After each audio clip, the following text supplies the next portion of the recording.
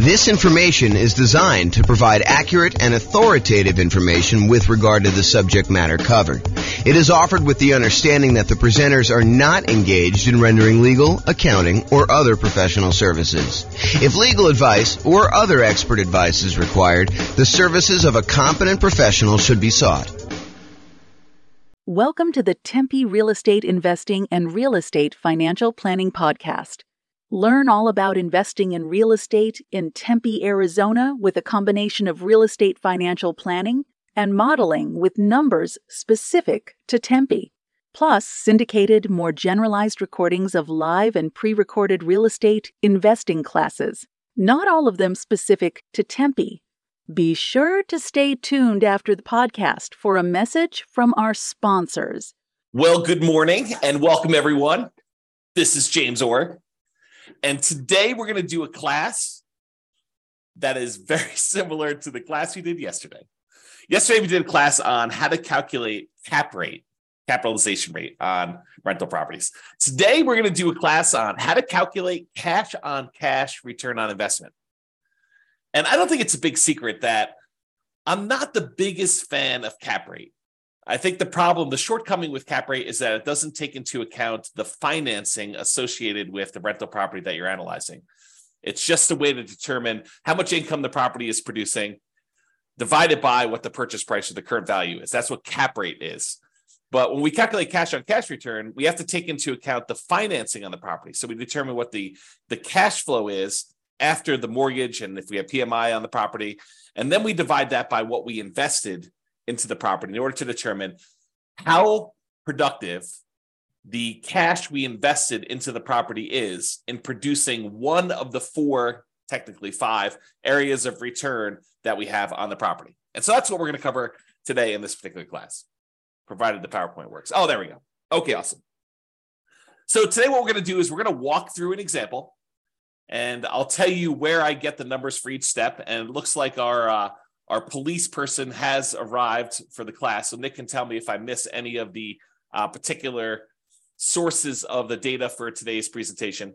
I think yesterday, I don't want to get him in trouble, but I think yesterday he was distracted by trying to do some work during the webinar. Today's Saturday, so shouldn't be as much work. At least that's my guess. You can correct me if I'm wrong on that one. So, all right, so we're going to go through an example. I'll tell you where to get the numbers. Nick can correct me if I'm wrong. And I will start with a brand new spreadsheet I made. I made two of these. I made one for the visual cap rate on rental property calculator. And then now I have a visual cash on cash return on investment calculator for rental property as well. All it really does is it takes the calculation and it lays it out visually so that you could see like the relationship of all the different things that go in the calculation. It's not anything crazy. I mean, it's just kind of a nice little, at least I think it's a nice little visual. You guys can tell me if you think it's not nice. So we'll go over that, my brand new spreadsheet. And then the spreadsheet that I've had now for, probably at least a year now. I think I did this last like March or so. So, we're coming up on a year for the world's greatest real estate deal analysis spreadsheet. And you can go ahead and download a copy of the world's greatest real estate deal analysis spreadsheet at realestatefinancialplanner.com/spreadsheet. And Layla says, if I become a subscriber, is this a spreadsheet I could get? So the world's greatest real estate deal analysis spreadsheet, as of right now, and by the way, these things, because I'm recording these and people can be listening to them years and years later, right now, the world's greatest real estate deal analysis spreadsheet is completely free. If you go to realestatefinancialplanner.com/spreadsheet, you could download that one. The visual cash on cash return on investment calculator for rental property. My thought right now is, because it's brand new, is I'm going to post it in the members area for the people on Substack. So that's the thinking on that. So if you want that, you can go download it. But honestly, as you will see, I will use it to show you exactly how the calculation is done. But as you will see, not that I'm trying to deter you from signing up and paying me money. You're welcome to do that. We would love that, actually. That'd be great. However, you don't need the visual cash on cash return on investment calculator for rental property because the calculation is done for you in the world's greatest real estate deal analysis spreadsheet. So technically you don't need it, but that's good there. And then another spreadsheet I made, and this one will probably be where the visual cash on cash return on investment. This is a mouthful. Visual cash-on-cash return investment calculator for rental property, where that spreadsheet will be. I'll also post the rental portfolio cash-on-cash ROI spreadsheet, which gives you a nice way to kind of like see all of your rental properties in one spot with what their cash-on-cash is. Again, that's a brand new spreadsheet I made as well. So I will give you that in the Substack members area as of right now. And then, because that's not enough, a second tab on the visual cash-on-cash return on investment calculator for rental property is the improved cash-on-cash return on investment focuser. So I'll show you what that means tonight, or this morning tonight. Man, it's already tonight. I just woke up.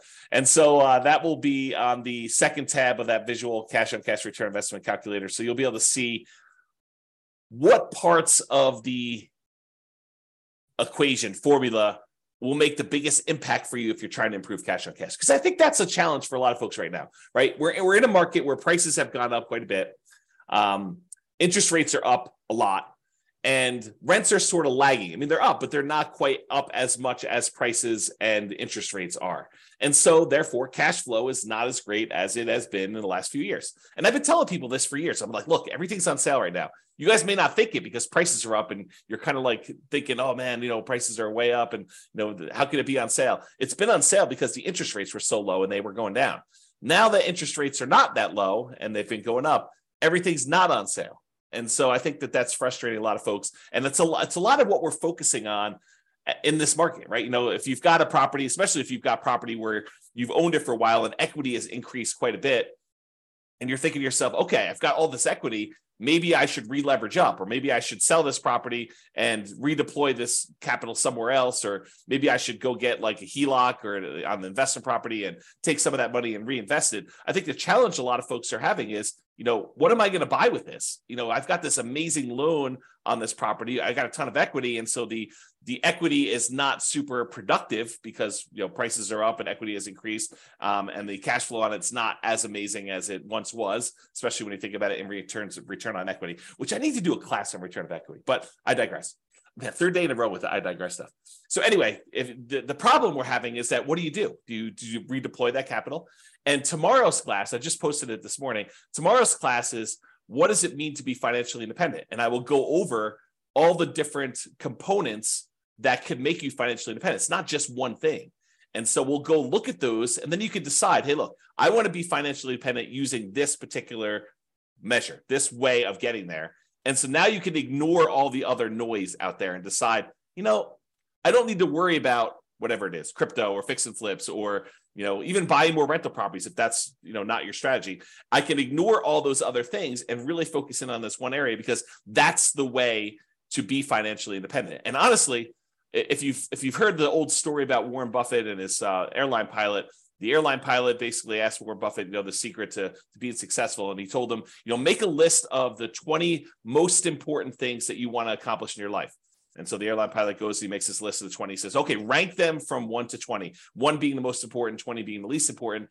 And then Warren Buffett says, okay, now take number 5, anything below number 5, that list are the things that you must avoid at all costs. Because they are distractions. They are things that seem important, but they're not, because you really need to focus all of your energy on those top 5 and only those top 5. You think that, oh, maybe I'll eventually get to number 6 and I really should be working a little bit on that now, or number 7 or number 11 or number 14. But really, that's the problem. The problem is that you think that those are important when they're really not important because you're never going to get to them. And they're going to distract you from achieving the top 5. And so really, tomorrow, what we're going to go over, not today. This is not today's class, but tomorrow we're going to go over is, focusing in on what is most important for getting you to be financially independent. And then realizing you need to ignore all the other crap, even though it's shiny object. You're like, ooh, the flipping land, that sounds amazing. Or, doing short-term rentals, that sounds amazing. Or, doing this nomad thing, I just learned about that. That sounds amazing. And maybe that is in your top 5. But if it's not in your top 5, you need to be able to say no. And I think tomorrow we'll get some clarity on that. Okay, now that I'm way off topic, today we're going to go over the how to improve on cash return investment with the focuser. And if you want to see more examples of me calculating cash on cash, you're welcome to go to realestatefinancialplanner.com/calculate-cash-on-cash. So calculate cash on cash with dashes instead of spaces. Okay. So this is it. This is the visual cash on cash return on investment calculator for rental property. And all it does is it walks you through visually what is happening in order to get there. And if you were on the call yesterday, the webinar yesterday, you heard me go through this very similar looking thing to do cap rate. Why? Because they're similar because up to the net operating income calculation, they're identical. You need net operating income in order to calculate cap rate, and you need net operating income in order to calculate cash on cash return. So they look similar enough to there, but once we get to net operating income, we do something different with it for the calculation for cap rate. For cap rate, we divide it by purchase price or the current value of the property. For cash on cash, we're going to subtract out all the mortgage expenses, and then we're going to divide that by the total cost to close, or the total amount we invest in the property in order to determine it. So that's where we're headed today. A recap for those that didn't watch yesterday's webinar or listen to the podcast or whatever you're doing. All the red inputs on here are what I call primary real estate metrics.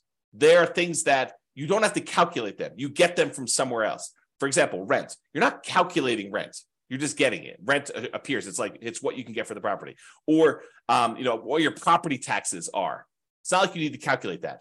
All the blue ones are ones where you calculate. You take, two primary inputs like rent and other income, and that gives you gross potential income as an example. So all the blue ones become these kind of like, they're almost like compound calculations when I think about real estate kind of like metrics, the hierarchy of real estate metrics, like how we get the calculation.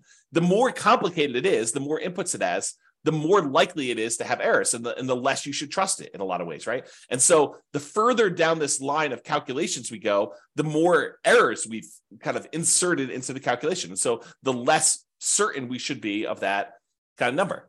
And so some of these get really, really complicated. Like when we look at the overall return on investment we have from appreciation and debt pay down and the tax benefits of depreciation and the cash flow on the property. We have all four of those things going in, and all the inputs that go into getting to that point. That number is awesome. We love that number, but it doesn't really have a lot of certainty in it because there's so many assumptions that go into it. You'll see just the assumptions for one of those areas on the cash on cash return investment today. So we're kind of going there. All right. So the blue ones are the ones that are compound. The yellow ones are ones that take both a compound input, a secondary one, and you also have primaries or more than one kind of blue one in there. And so you can kind of see they get more complicated as we go down. The red ones are all the ones you're going to need inputs for, and the green one's kind of what we're seeking. It's the only one that's not color-coded based on how it is in terms of the hierarchy of metrics there. Okay, so I'm going to walk you through this whole analysis by zooming in, and then I'll zoom back out with the numbers we need. So the first step is, in order to calculate cash on cash, return on investment, we need to know what the cash flow is on the property after all expenses, and we divide that by the total cost to close. And the total cost to close consists of your down payments, your share of the closing costs as a buyer, anything you need to get into the property, that really should be included in that. And there's some gray area here, and I hate to be inexact, but this is the reality of it, okay? If you have a property that you're buying and it's distressed, and you know that going into it, you're going to need, paint or carpet or to replace a kitchen sink or to put a refrigerator in, does that count as a total cost to close? And it's an interesting question, right? Because do you take into account the stuff you need, the rent-ready costs, for a property to be ready to kind of like rent? And I think for most of you, I think that you should include those, right? Because it truly is how much cash return, the cash flow you're getting on a property, and you had to invest that money in order to get the property to exist. It's like the total amount you needed to invest in the property. So how much cash did you need to bring to the table, including the money that you needed to get it there in order to be able to have this property produce this amount of cash flow? So I do think you probably do include those. And some people would argue, the purists out there would say to me, James, but that's not really technically the cash on cash.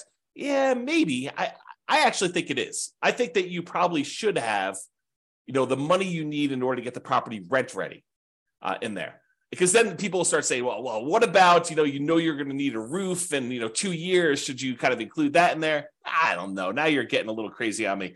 And honestly, this metric is not while it's probably one of the most important metrics when you're analyzing a deal to make sure that you get a property that's not going to really drag you down, like a kind of a, what do they call those? What's the animal that they have around your neck? Is it a mongoose? What is the animal that they have around your neck? I don't know. Anyway, you don't want to have a property that's really going to drag you down with cash flow, right? You want a property that, or if you're going to do it, make sure that you plan for that and set aside enough money to handle any negatives. Albatross. Thanks, Lee. Like, that's awesome. Albatross around your neck. So you don't want one of those. Okay. So I don't know where I was going with this. I think I was talking about this idea of like total cost to close and how much do you include. I think once you get the property, you make the decision to buy it, doing this cash on cash return investment calculation. I think as soon as you do this, this is going to sound horrible. As soon as you do this calculation, you should abandon it, right? Because that's not the metric we are concerned about moving forward. Once you acquire the property, I think the metric that matters most is your cash flow on your equity, your cash flow return on equity calculation, because that basically tells you, okay, now that I bought the property, it doesn't really matter what I use to invest in the property. Now that I bought the property, what I want to know is how much cash flow I'm producing on the amount of equity I now have tied up in this property. That becomes a much more important metric in my mind. So we do cash on cash return investment in order to make the investment decision.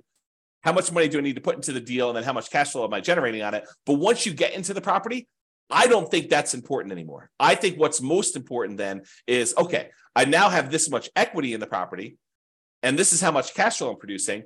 Do I want to stay in the property and continue to get this current return? Or do I want to sell this property, walk away with my net equity, because you have expenses of getting out of there, and then determine if I should reinvest that somewhere else? Because then it becomes a comparison of, should I stick with this, what I have, and the return I'm getting, or should I then sell this property, pay all the expenses on it, or defer some of them? You can't defer all of them. I guess you could defer or eliminate all of them. I guess you could do that. And then you actually move on to something else. And so really, if you want to get super technical, the one I like most is your cash flow on the return on true net equity, which is your equity after you take into account all those expenses, because that's the amount of money you would walk away with and that you could reinvest somewhere else. Man, is that a tangent or what? Okay, so getting back to the class at hand.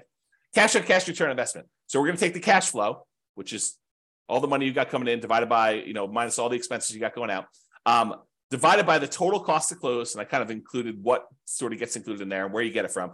That actual calculation there is what cash on cash return investment is. So the total cost to close is a primary input. You just get that number from, your closing sheet, how much money you put in and how much money technically, I guess it is a calculation, right?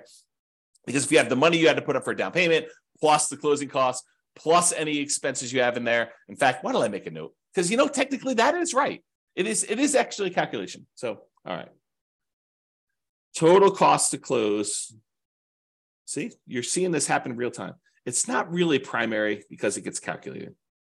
So I'll kind of put in there what gets calculated in there, but you guys know what I mean. It's really a number you get off of somewhere else. It's just your closing sheet, the total amount you had to put down, plus the closing costs in order to get the loan, plus if you had any money that needs the property to be rent ready, you can put all this in there to get that. Okay. And I won't even go down the rabbit hole. I won't let you guys distract me and talk about reserves here, right? Because technically, you probably should have reserves in order to buy a rental property. I think it would be imprudent for you to go buy a rental property without reserves. And then you got to ask yourself, well, James, should I put my reserves in my total cost to close? Because I really need that money set aside in order to do that. So really the cash on cash return investment is going to be even lower because you really should have, probably 6 months or 12 months of reserves, depending on what you're keeping it in, which I should do another class on reserves. But there you go. I won't even go there. All right, so stepping back. So we were doing this section before where we talked about cash flow divided by total cost to close gives you cash on cash. Now I'm going to say, well, how do we calculate cash flow, right? What does cash flow, the calculation look like? And really what cash flow is, it's your net operating income, which is the amount of income you have coming in on the property, net of all your operating expenses, which I will show you how to calculate. We're going to zoom back out. But net operating income is basically all the income you have coming in on the property after expenses, except for mortgage expenses, which is where we're getting next. So you take net operating income and you subtract out whatever your mortgage payments are. And by the way, most of the time we do these calculations yearly. So this net operating income is the yearly net operating income, and the mortgage payments are your yearly mortgage payments, and your cash flow is your yearly cash flow. And then your total cost of close is whatever total cost of close is. It's not monthly or anything like that. Okay. So net operating income minus mortgage payments minus private mortgage insurance if you happen to have PMI. So in most cases, if you're buying an investment property, you're not going to have PMI, because most of the time when you buy an investment property, you're going to put 20% down, sometimes 25% down, because the difference in interest rate between a 20 and a 25% down payment is oftentimes enough such that you should probably figure out a way to come up with the extra 5% in order to get the better interest rate. But go do the calculations both ways. Quote it out, to run your world's greatest real estate deal analysis spreadsheet with 20% down and whatever the interest rate your lender gives you there, and then run it again with 25% and see what the difference in cash flow is, because the interest rate is going to be better and you're going to be borrowing less. So usually your cash flow is significantly better when you do 25% down. So a lot of times you'll put 25% down. Okay, so most of the time when you're buying an investment property, you're going to have no private mortgage insurance. However, there is a 15% down non-owner occupant, aka investment mortgage. So you technically could buy a property with 15% down. In that case, you would have PMI. And you could either pay the PMI upfront as a one-time lump sum payment, which starts looking an awful lot like you're getting closer and closer to putting 20% down anyway. So you have to make a decision about that. Or most people would probably look at it in terms of a monthly private mortgage insurance payment, where you could actually get, pay a little bit each month until you get up to 80% loan to value. And then usually that private mortgage insurance payment will drop off and you will not have it anymore and it'll go to zero. Okay. And that's not the only way that you can have private mortgage insurance when you're calculating this cash on cash. Let's say you're doing the nomad real estate investing strategy where you're buying a property as an owner occupant. You're going to live there for at least a year. It's a requirement of the lender that you do that. And then at the end of the year, you're going to convert it to a rental. Well, a lot of times we will run analysis when we buy that property to say, look, I know I can't rent it in year one, unless you're doing like house hacking where you have a roommate with you or something like that, or renting out a duplex or triplex or fourplex. And so you're going to look at it and say, I've got this property now that I'm either able to rent out if you're house hacking or doing duplex, triplex, or fourplex, or whatever you're doing. Or a year from now, once the property I've lived in a property for a year, I'm going to convert it to a rental. What would cash flow look like either now or then? And most of the time I tell you just to analyze it now, because it's just simpler. So if you go and do that, and you're putting less than 20% down, you're doing like a 5% down conventional loan, or a 3.5% down FHA loan, or 3% down conventional, or nothing down USDA, or nothing down VA loan, like all of those low down payment options that you could use to buy an owner occupant property that you're moving into. In those cases, except for VA, you'll have PMI. And for those that don't know, I just assumed everyone knows what PMI is. PMI, private mortgage insurance, is an insurance that you pay to protect the lender in case you default. And the way I like to describe it is, imagine for a minute the lender says to you, hey, look, I will loan you money in order to help you buy this house. And you're like, great. And they say, okay, what I'd like you to do though is I want you to have some skin in the game so that if the property value goes down, I'm protected, and that you would lose money first. And you're like, hey, that sounds reasonable to me. You're willing to loan me money in order to buy this house. It sounds reasonable that I have some skin in the game to do that. And so what the lender says is, I'd like you to put down 20% so that if the property value dips and I have to foreclose on you because you stop making payments, that I'll be able to get all of my money back out, all that 80% value back out. And I will feel very, very safe in that position. And you're like, well, that sounds reasonable to me, but what if I wanted to put less down? And the mortgage company says, hey, let me think about that for a minute. Well, I'll tell you what I'm willing to do. If we find a third party, private mortgage insurance company, we find this third party and we say to them, look, the buyer, you, will go ahead and pay them a fee and they will take the risk on if there's a foreclosure and I am going to end up losing money. So what they will do is they will insure me as the lender for you only putting less down, as if I had put 20% down. Kind of a way to think about it, right? So what basically it does is it protects the lender in case they have to foreclose and they don't get all their money back, as if you put 20% down. If you put 20% down, they feel comfortable. But when you don't put 20% down, they don't feel super comfortable. And so they want this third party in the way to protect them in case you default. And so you're paying the third party private mortgage insurance company a fee to protect the lender in case you default. That's what it is. In a lot of cases, not all, FHA doesn't ever go away, but in a lot of cases, the private mortgage insurance payments will go away once you get to 80% loan to value. Once you get to that 20% cushion of equity from the property value going up and you paying down the loan. So That's where you get this from. The mortgage payments, you're going to get those from your mortgage payment statement or your lender. They're going to tell you what your mortgage payments are. The private mortgage insurance number, you're going to get that from your lender. They're going to tell you, hey, look, your PMI payment is going to be either X number of dollars upfront as a one-time payment or monthly in order to, kind of help offset this risk and pay the mortgage insurance premium until you get to, 80% loan to value or 78% loan to value or whatever it is for them. So you're going to get those numbers from there. And then we already covered where to get the total cost to close. So we've got to the point now where we've calculated cash flow from net operating income, which is calculated. We'll show you how to do that here in a second. And then you get private mortgage insurance and your mortgage payments from those sources. All right. Let me take a break. All right.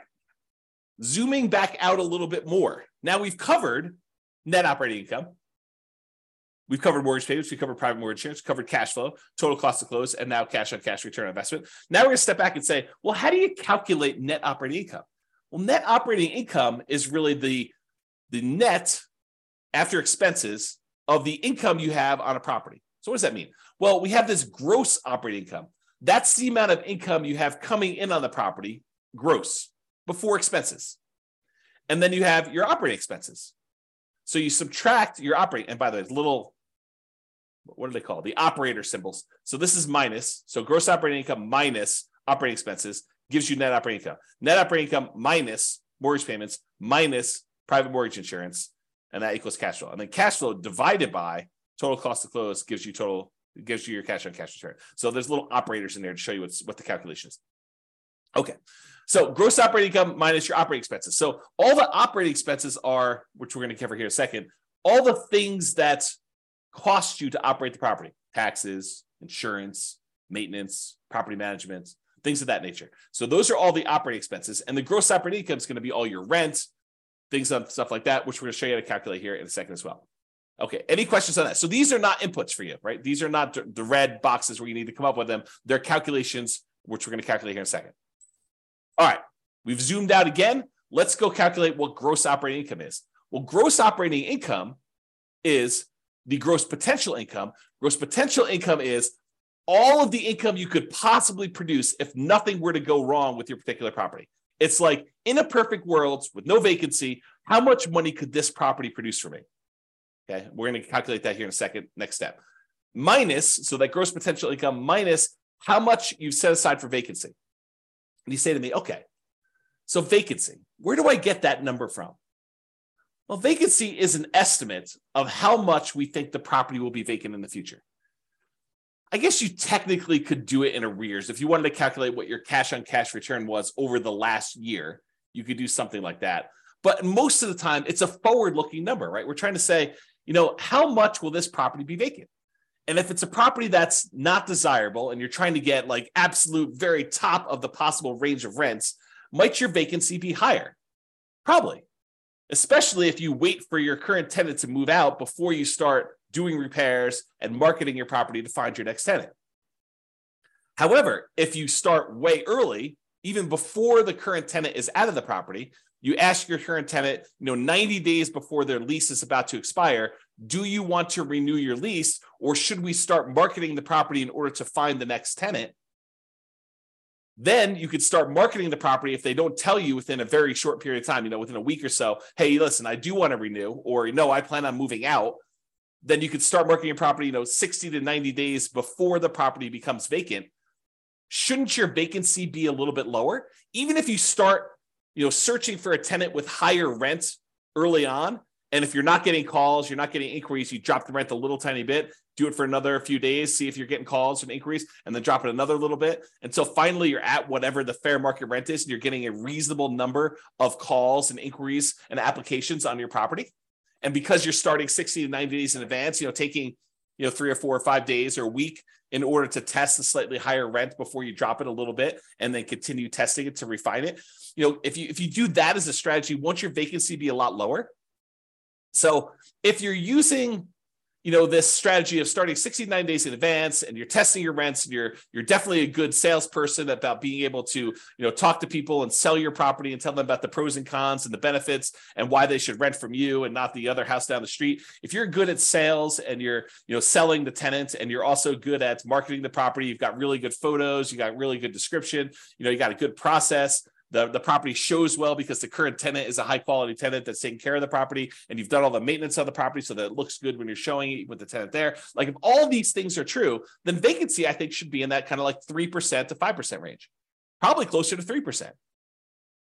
But if you're kind of like lackadaisical, a little bit reactive in your kind of thing, you're kind of testing high rents, you're thinking, I'd rather have a month of vacancy, but get $50 more a month in rent because that makes sense to me, which it doesn't. But, you're thinking of all these kind of different strategies, then maybe you're kind of like vacancy is going to be 5 to 8%. Or maybe you're hiring a property manager and they're not doing a great job. Maybe that's 5 or 8%, or even higher. I mean, if you have like a really poor quality property and it's in a rough part of town and it's hard to fill, and you're trying to get really top dollar for the rent because that's what you believe you should be doing, you might have higher than that. Or if you have a lot of turnover where you have tenants that are constantly being evicted because you have a low quality tenant pool, and by the way, you'll find better quality tenants by starting earlier. You get planners. You get someone who's like, I don't need a property tomorrow because I'm evicted. I'm living on the street. I need a property tomorrow in order to find this. My lease is going to expire at the end of whatever it is, March, and so that's when I want my property. And so I'm going to start looking in January to find my replacement. That's the type of planning tenant, high quality tenant that you want. Someone who's thinking ahead. Someone who's not like out on the street looking for a property to live in tomorrow. I mean, and that's the type of people you get, or a lot of vacancy where you're waiting for someone to move in if you've got a property that's vacant and you're trying to advertise. Okay. So the vacancy one, you use that as a percentage of the rent you're collecting, because, we have that thing there. So you can kind of do the calculation. I think, if you don't know any better, 5% is probably pretty reasonable for that number. If you're a good property manager and you know what you're doing, 3% I think is a little bit of a better number. And if you are a train wreck, man, that sounds horrible. But if you're a train wreck with your property management skills, then use a higher number. Okay. Am I doing a good job, Nick, with getting these in here? Make sure we got all this stuff. Okay, good. Let me know. All right, so gross potential income, which we'll show you how to calculate. That one's really easy to calculate. And then minus vacancy dollar, that gives you that gross operating income, which we're going to need. Yeah, Nick says I'm doing a good job, so thank you. So you take all that stuff from the gross operating income, we're going to subtract that from the operating expenses. So what are operating expenses? Well, I told you before what they were. It's like property taxes on a property, and property insurance and HOA fees and your share of utilities as the landlord and other expenses and maintenance and property management. So let's go through those just to make sure we kind of understand. Property taxes, you're usually going to get that from the MLS sheet. However, as I discussed probably in too much detail yesterday, that is not a firm number. And I think that's the problem, just in general, back up a little bit. That is the challenge, I think, for a lot of folks, is that they expect this cash on cash number to be super accurate. And honestly, I don't do them any favors by going out to 3 decimal places here to show you what the cash on cash return on investment is, right? But it's not that accurate of a number, right? We have property taxes in here as $2,956, just as an example.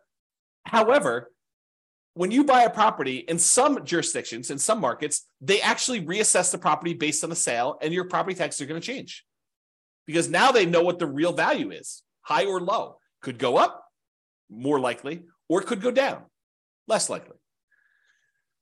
So it could change. And I gave the example yesterday of you're buying a property from a senior and they had the senior tax exemption. They had like a homestead exemption on their property. And so maybe their taxes are really, really low. Like you're looking at it, you're like, wow, the property taxes on this property are only $1,200 a year.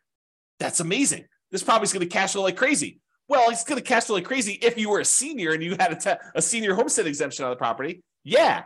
But when you buy the property, you no longer get that exemption, right? And so property tax numbers can change. They're not static, they're not fixed, and they probably will get changed when the property gets reassessed anyway. Like this number goes up over time. So just be aware that this is not a super exact science. Like if you're looking at 2 different properties and you're like, what, this one gets me 4.91% cash on cash return, and this one gets me 4.85. I definitely should go with the 4.91. Not so fast. I think at that point they're identical, and you need to go look at, okay, which one of these properties helps me achieve whatever goal I am trying to achieve that I want to hold in my portfolio for a longer period of time. And maybe I choose that one, not necessarily the one that has a slightly better cash on cash return, because it's not that accurate to begin with, right?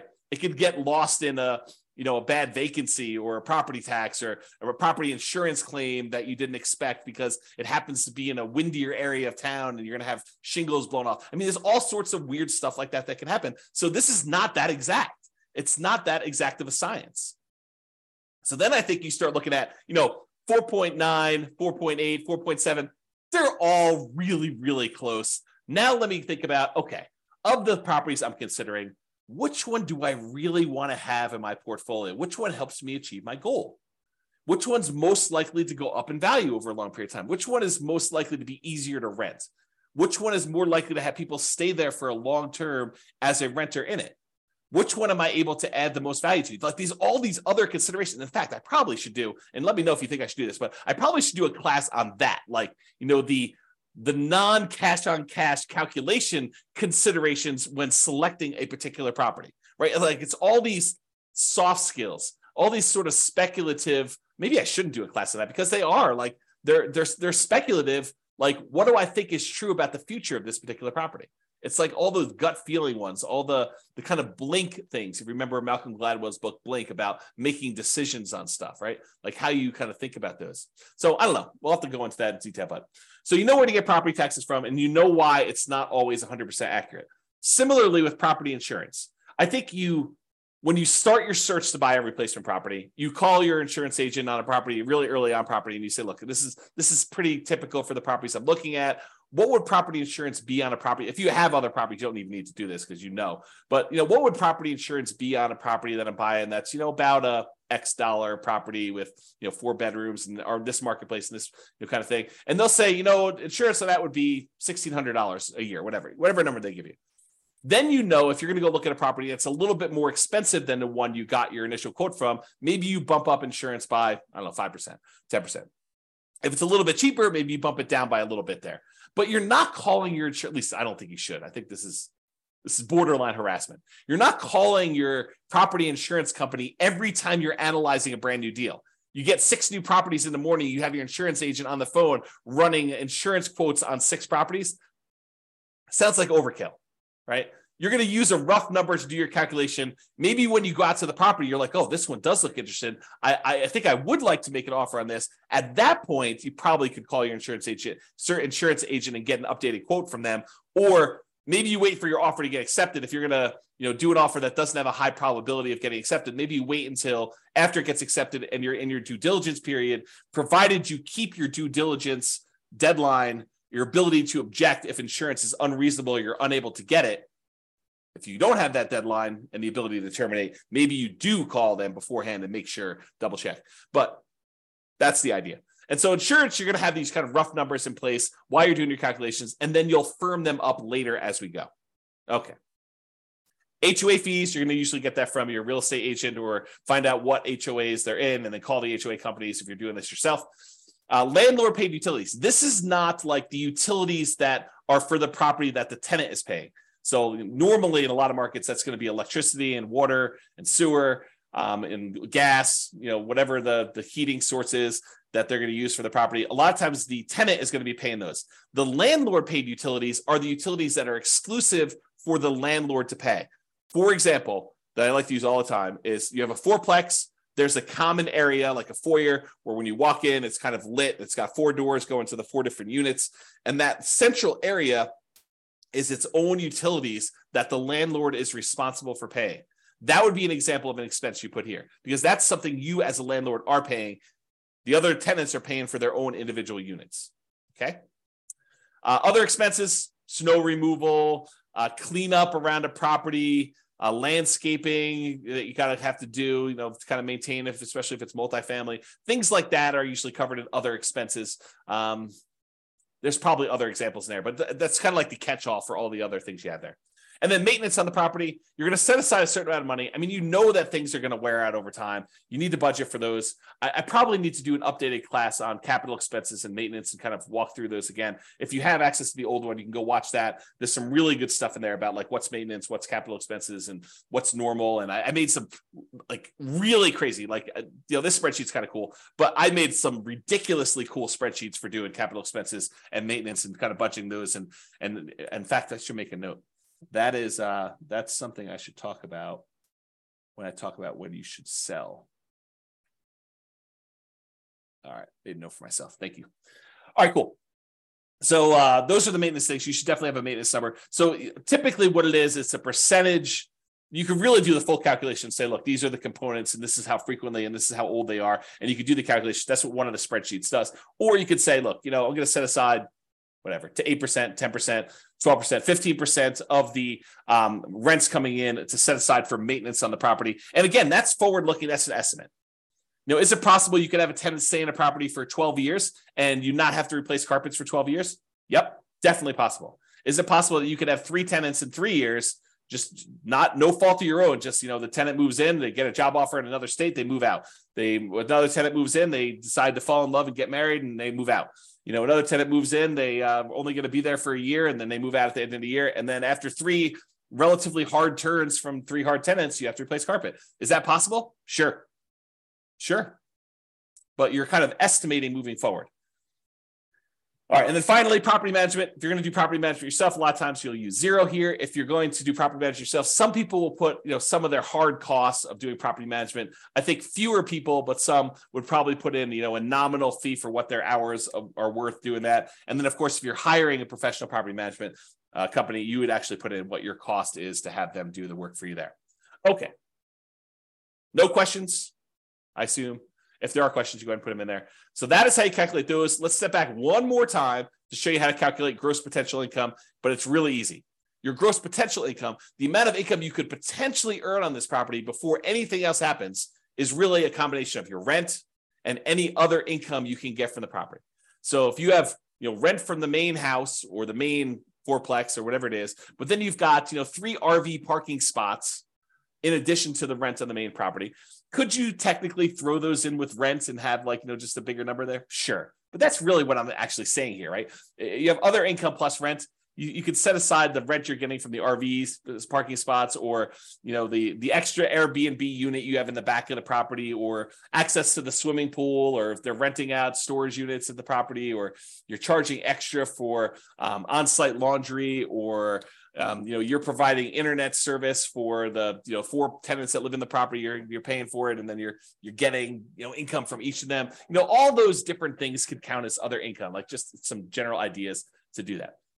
And then you add those together, and it gets gross potential income. Otherwise, this is the whole visual layout for how to calculate cash on cash.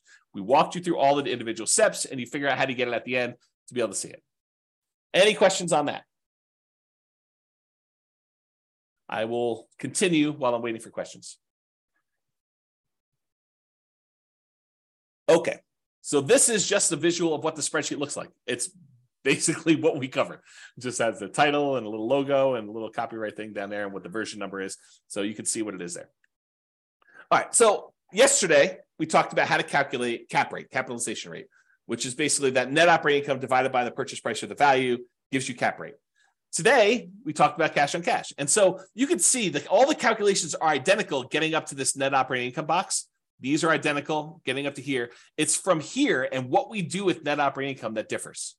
In one case, cash on cash, we subtract out the mortgage payments and the private mortgage insurance, and we divide that sum by the total cost to close in order to get cash on cash. With the cap rate one, we took that net operating income, we divided by purchase price, we just got cap rate. So cap rate does not include any financing. Big difference. The cash on cash does. So what is the difference? Cap rate ignores the financing on a property. We just said that. It's the cash on cash return on investment if the property had no mortgage. Cap rate is cash on cash if the property had no mortgage. And I'll show you how I get there on the next slide. I think it's next slide. Maybe it's 2 or 3. Cap rate is often used when we want to compare multifamily properties. You have a 12 unit and a 17 unit, and you want to figure out like which one is going to be better.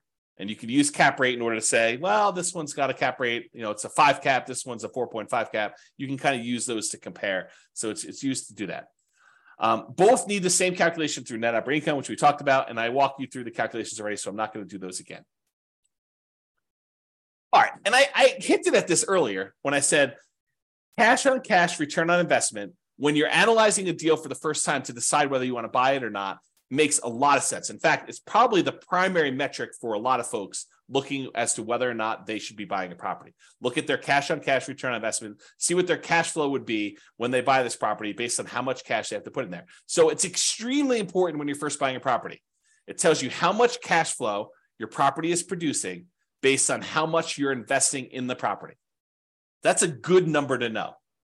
However, after you've owned the property for 10 years, does it really matter what you initially invested in the property? Fast forward 10 years from now, does it matter that you only put $1,000 down on this property? Probably not. And honestly, the less you put down, the more amplified this gets, the less meaning it has. I'll give you an example about this. Let's say you managed to buy a property with nothing down, and you got so many credits and rebates and everything that you literally have negative $1 in the deal. And when you do your cash on cash return on investment calculation, you have I don't even know if this number is correct, but a negative 1,000%, let's call it negative 100%, negative 100% cash on cash return on investment. Negative 100%. Certainly you should not buy that deal. Or maybe you should. What does a negative 100% return on investment mean in the terms of you having negative $1 invested in the deal? Right? It means nothing. It really means nothing. Maybe it means you have negative $100 cash flow for the year. That's nothing. On putting nothing down into a deal, that's silly. And that's why the smaller you put into a deal, the more amplified these returns can get in both directions. They can get really, really high positive, or they get really, really high negative. This is sort of like what happens if you have an infinite return on investment if you have nothing in the deal. Well, if you have really, really small numbers, it gets skewed there. Layla says, should you really be including total cash to close, not purchase price in your cap rate calculation? No. For cap rate, the definition is the purchase price. So the definition of cap rate is your net operating income divided by the purchase price or the then current value of the property. We use purchase price when we're doing the new purchase or when you're selling a property. But when you're doing a property that you already own, you use the value of the property. So that is the definition of what it is. So yeah, good question. So when I was saying this before, so does it really matter 10 years in the future what you had initially invested in the deal? And my answer is no, it does not. What if your property went up in value a lot? Does it matter that you bought it with almost nothing down? Let's say $1,000. No, because now you have whatever it is, $100,000 in equity. It didn't matter that you initially started with $1,000. Now you're concerned about, okay, I got $100,000 in equity. What am I earning on this $100,000 of equity? Am I only earning $500 a year in cash flow? Because $500 a year in cash flow on $100,000, is relatively small. Maybe you could take that $100,000 and invest it somewhere else and get better cash on cash, better return on your cash flow in general. Or maybe all the other returns are so good that you still want to stay in that deal, which is why I think this is just one measure, right? Really, after the first year, and honestly, that's an arbitrary time period. Right? It's not like me saying exactly a year, then you change over your calculations. I think once you buy the property, you look at cash on cash, I think we make that decision with cash on cash immediately. Then we're like, okay, I can set this aside because this number no longer matters. Now what matters is how much cash flow am I getting on my equity in a property? I think you should switch to that.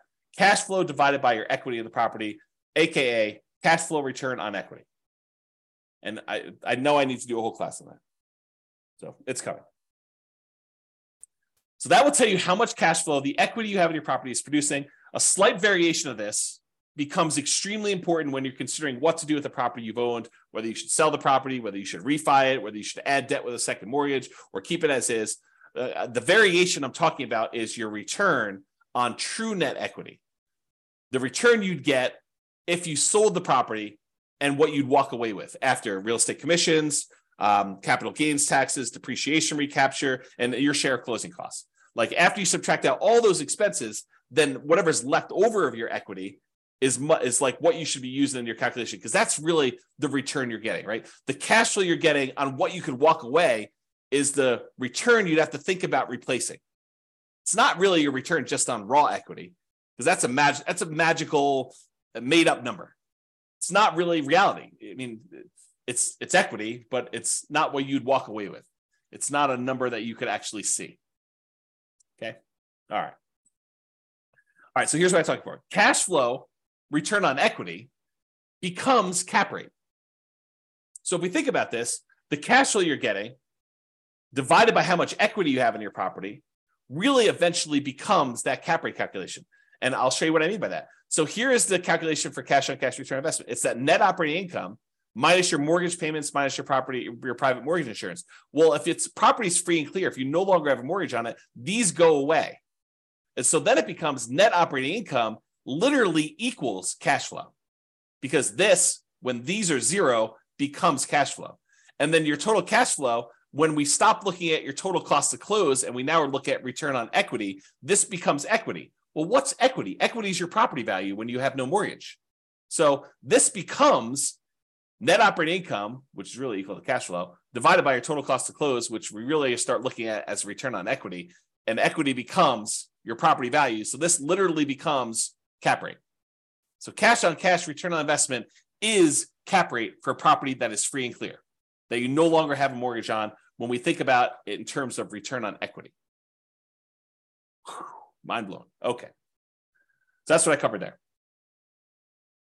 And by the way, this last slide, if you never understood this, it doesn't matter. This is not a critical understanding piece of information. It's sort of like a fun parlor trick, helpful to realize if you're thinking about things in certain ways, but otherwise it is superfluous. You do not need to know this. It's not on the test. Okay, there we go. All right, so what are typical cash on cash return on investment numbers? I wish I could tell you, they're always this, but there's so many variables. It can vary by market. If you're looking in California versus New York versus Florida versus Texas versus Colorado, like all of these different markets in general, and even city specific, have varying what's normal cash on cash return on investments. And so they can vary a lot. And even within the market, you can't say, oh, all the properties in Fort Collins, Colorado are all 5% cash on cash, which they're not. I mean, you know that just by gut instinct, right? There are deals that are better than others. And what you can negotiate on a deal is better than others. Plus, even if all the properties were identical, the financing you get on a property changes your cash on cash return on investment. So there's no way that they could be good, because someone getting a 20% down loan in order to buy this as a non-owner occupant is going to be very different than someone getting 25% down loan on that property, or someone buying it as an owner occupant with 20% down, or an owner occupant with 5% down, or an owner occupant with 3.5% down FHA loan. Like the loan type now changes your characteristics of this, right? Because it not only changes the mortgage payments and PMI in a lot of cases, but it also changes the total amount you invested in order to buy the property. You put more down, that number gets bigger. You put less down, that number gets smaller. You put more down, the cash flow tends to get bigger because your mortgage payment gets smaller. If you put less down, your mortgage payment gets higher and your cash flow tends to go down. So it's like a combination of both these things, and they don't act equally. If you were to graph this, it's not linear. It's not like, oh, if I put more down, I automatically get exactly that amount more in cash flow. No, doesn't work that way, especially since interest rates change based on your loan type and how much you put down. You put down 20% to buy it as a non-owner occupant versus putting down 25%. It's not just you put 5% more down. It's also that the interest rate you get from the lender for putting 20% down is different than the interest rate you get from putting 25% down. That's what makes this complicated. It's not easy. You need to actually sit down with the spreadsheet, the world's greatest real estate deal analysis spreadsheet, enter your numbers for both types of loans you're considering with the actual interest rates and actual down payments, and see what happens to your cash flow. And sometimes it makes sense to put more down. Sometimes it makes sense to put less down, partially depending on what your goal is. See the class tomorrow. Okay. Let me make sure I covered everything I want to cover in here. Yeah, and the thing I pointed out before, putting less down tends to amplify your cash on cash return, tends to make it bigger because that amount you put down is in the denominator, total cost to close. So that as that number gets smaller, it tends to amplify, it tends to make whatever your return is bigger. If it's positive, it gets bigger positive in general. If it's negative, it tends to get bigger negative. So when you're doing Nomad and you're putting very small amounts down, you can have these really abnormally high cash on cash returns and these abnormally low cash on cash returns, negative, okay?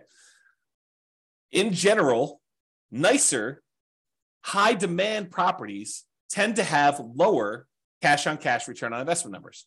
If you want to go buy pretty properties that you feel really good about, and you're like, I like this property, it's really, really nice. In general, those tend to have lower cash on cash return on investment numbers. Usually the properties that have better net operating income, better cash flow on them are the properties that are rougher, less nice. They're ones that they have some type of economic or location challenge or structural or conditional challenge on them. Those are the ones you tend to get better cash flow. This is like the classic slumlord kind of metaphor or kind of terminology, right? You tend to associate the people that have these cash flowing properties as these slumlords because the properties tend to be run down. They tend to kind of like forego some maintenance to improve their cash flow by having that lower maintenance number. And they kind of like live on the fringe trying to get these higher cash flows on that. Or these nicer high demand properties tend to be lower. There's some exceptions to this, right? You do nicer properties that are Airbnbs, maybe you can have enough income where those become nicer. So like a short-term rental, vacation rental sort of strategy could help you overcome that. But with traditional long-term buy and hold properties, that's the general rule of thumb. All right. So have I carefully avoided telling you what a typical cash on cash return on investment number is by explaining to you how much they can vary market to market and within the markets and based on the financing you're getting and like all those different things? Can you see how I narrowly avoided having to give you a number because they are all over the place? All right. I want to make sure. All right. So this is a new spreadsheet. Yeah, too many variables. Exactly. You need to run the numbers and the more deals you run, Layla, if you go analyze, 50 deals from the MLS and you start getting a feel for what it is, what a good cash on cash return on investment would be in your marketplace with the type of financing that you're looking to do. Then you start seeing a range. You're like, oh, this one's, 2%, this one's 3%, this one's 3.5%, this one's 1%. And then you get the feel for like what the range is. And then when you find one that is, near the top 20% of your range and it hits all of your other goal requirements and kind of restrictions there and kind of like your selection criteria, then you could say, well, this seems like a pretty good deal. It's not necessarily the highest cash on cash return investment. It's high, but it also has these other things going for it. So I think that's how you make your decisions. All right, rental portfolio, cash on cash return investment. So this just walks you through the calculations. You enter in your different properties here. You enter in your net operating income, mortgage payments, private mortgage insurance. I think it calculates cash flow for you. You put in your total cost to close, and it will calculate cash on cash return investment. So it'll do this, and then it summarizes what your average is for each one of these fields, each one of these columns, and your total. So that spreadsheet is also brand new.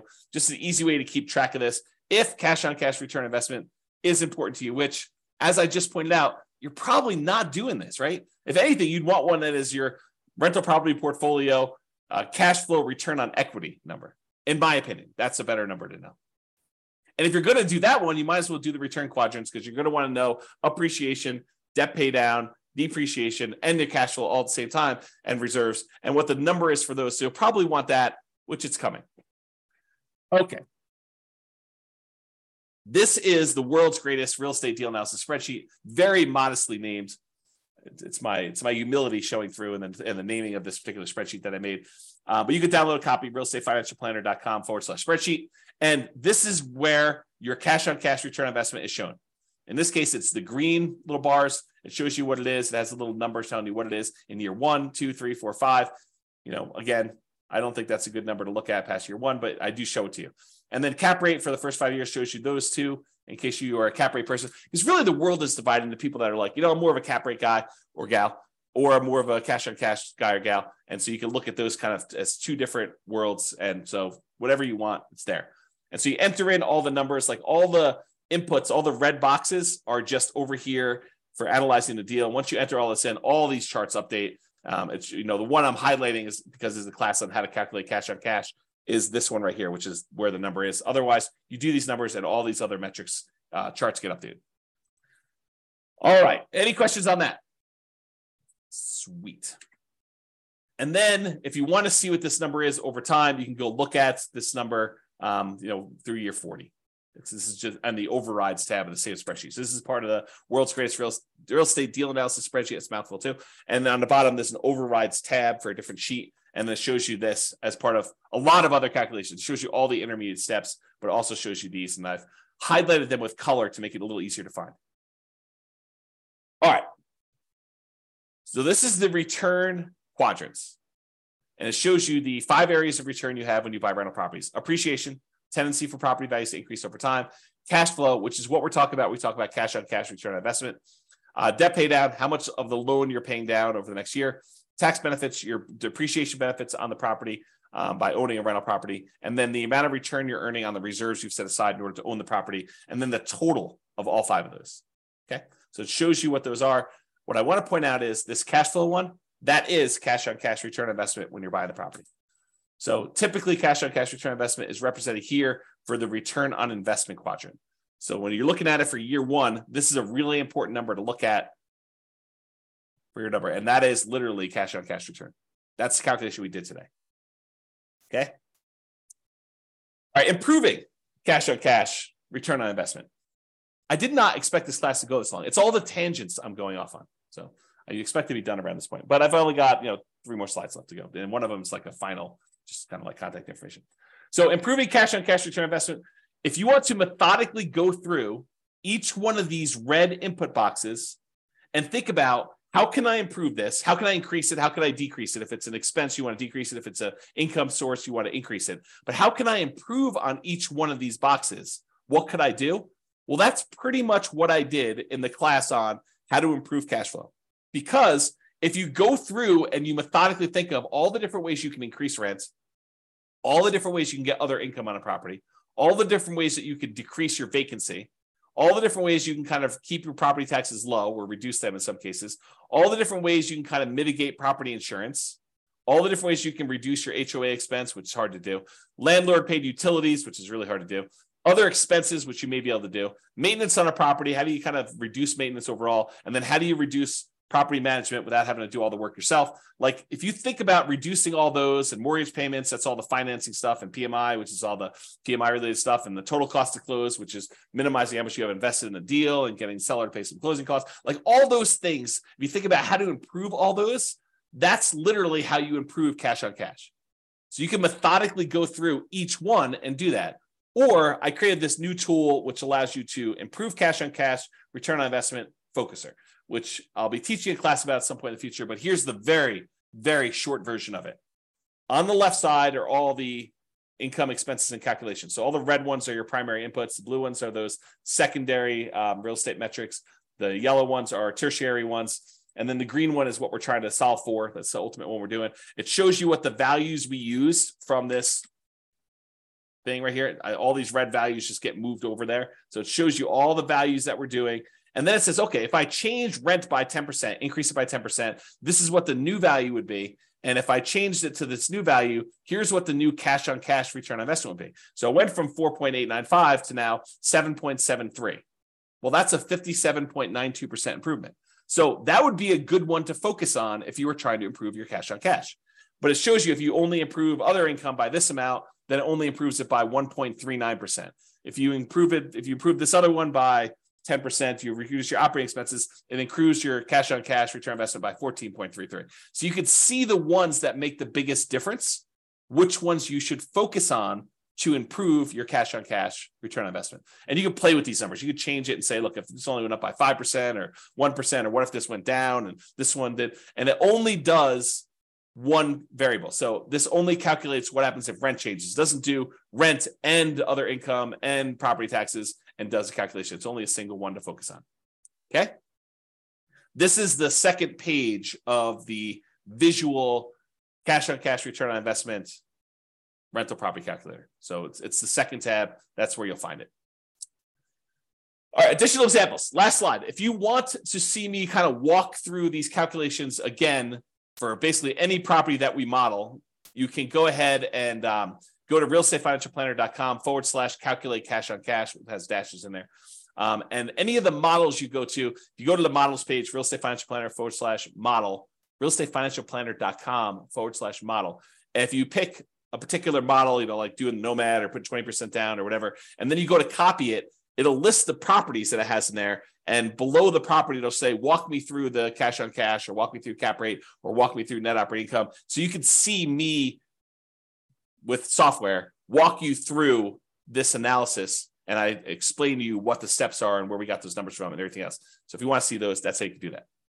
And that's only 3 minutes over is the end of presentation. Any final questions? You guys are very welcome. Wow, people are saying thank you without even me saying it. So you are very, very welcome for that. Hopefully that was super helpful for you guys with walking through cash on cash and how to get it done and why you probably don't need to manually calculate it, just use the spreadsheet to do it. But hopefully that'll be helpful. And I hope some of the tangents, like there's always this debate over, do I go off on tangents and give you the extra information that maybe wasn't on the slide, but it reminds me, it's like, oh, well, I need to tell you about this. And so let me go share with you this sort of insight on some other stuff. Yeah. So people love the extra stuff. That's awesome. Okay, cool. Yep. Yeah. Everyone likes the tangents. Everybody likes the tangents. So that's it, folks. Thank you for coming. Show up live. I'll try to get the recording, provided the recording goes through. Try to get the recording up for those that have access to it. Enjoy your weekend. I will talk to you all soon. And I am doing a class tomorrow. So if you want to log in for that, that'd be awesome. Bye-bye for now. With home prices up, mortgage interest rates up, and rents up, but not quite enough to counteract the higher prices and interest rates, cash flow on rental properties in Tempe is harder than ever. Book a call with the Real Estate Financial Planner to apply our proprietary 88 strategies to improve cash flow on your rentals. See the show notes for a link to schedule your call and improve your cash flow today. If you're a real estate agent, lender, or professional in Tempe that wants to help our real estate investor listeners, consider reaching out to learn about collaboration opportunities with this podcast. We'd love to add more value to our listeners by having you assist our investors buy, sell, and finance their real estate investments. See the show notes to schedule a call to discuss collaboration opportunities.